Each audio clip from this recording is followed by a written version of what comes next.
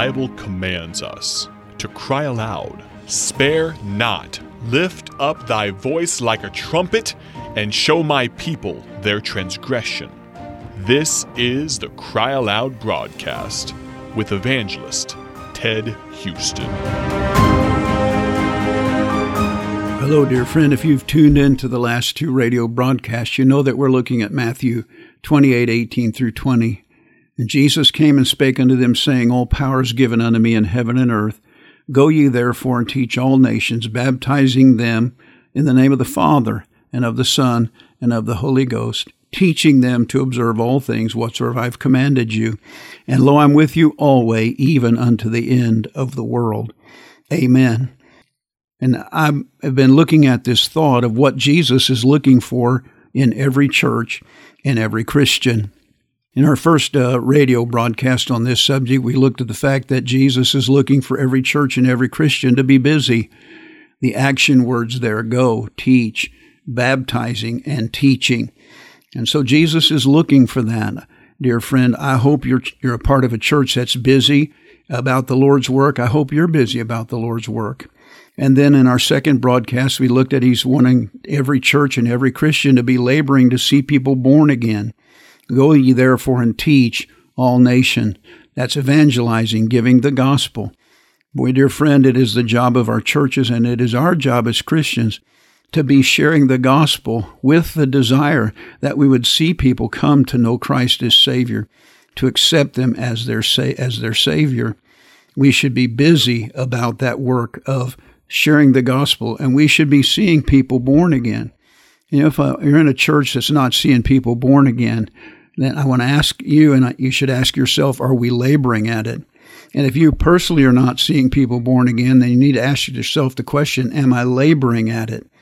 You may not be seeing people born again. You may not be seeing them born again like you want to, but you ought to be busy about it. You ought to be laboring. You ought to be giving the gospel, handing out tracts, doing what you can. And then thirdly, I see in this passage of Scripture that Jesus is looking for every church and every Christian to be laboring to see people baptized.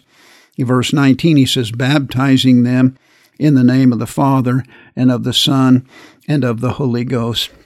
And dear friend, after we win somebody to Christ, we should desire to see them to be baptized. We should take that effort. You know, a person who's come to know Christ as Savior is called a babe in Christ. And when you have a physical baby, for instance, my wife and I have 3 children. When those children were born and were babies, we didn't put them in the nursery and put some diapers up on a table there and put a bottle of milk up on a table there and then say to them, now there's your milk and there's your diapers, and so God bless you. I hope you make it. But no, we wanted them to have what they needed, and we wanted to take care of their needs. We wanted to make sure that they got what they needed. And after a person accepts Christ as Savior, it should be our desire to see that person baptized. You know, when I win somebody to Christ, I always say this, there were 3 things the Lord told me to do. He told me to show you how to go to heaven. He told me to baptize you, and he told me to teach you.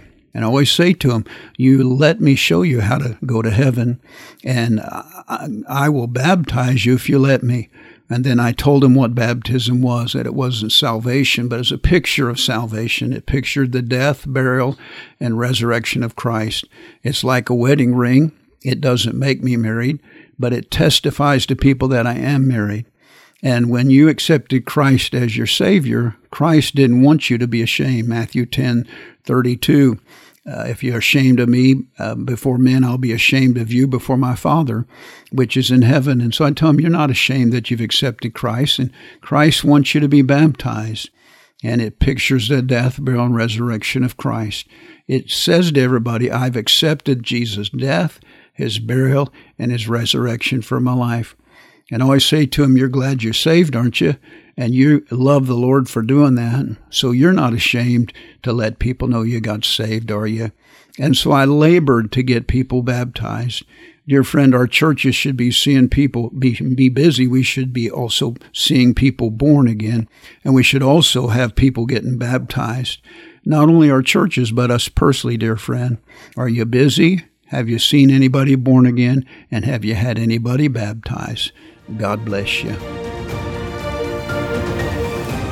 Thank you for listening to the Cry Aloud broadcast with evangelist Ted Houston, produced by Bible Tracts Incorporated of Bloomington, Illinois. Visit BibleTractsInc.org for more information.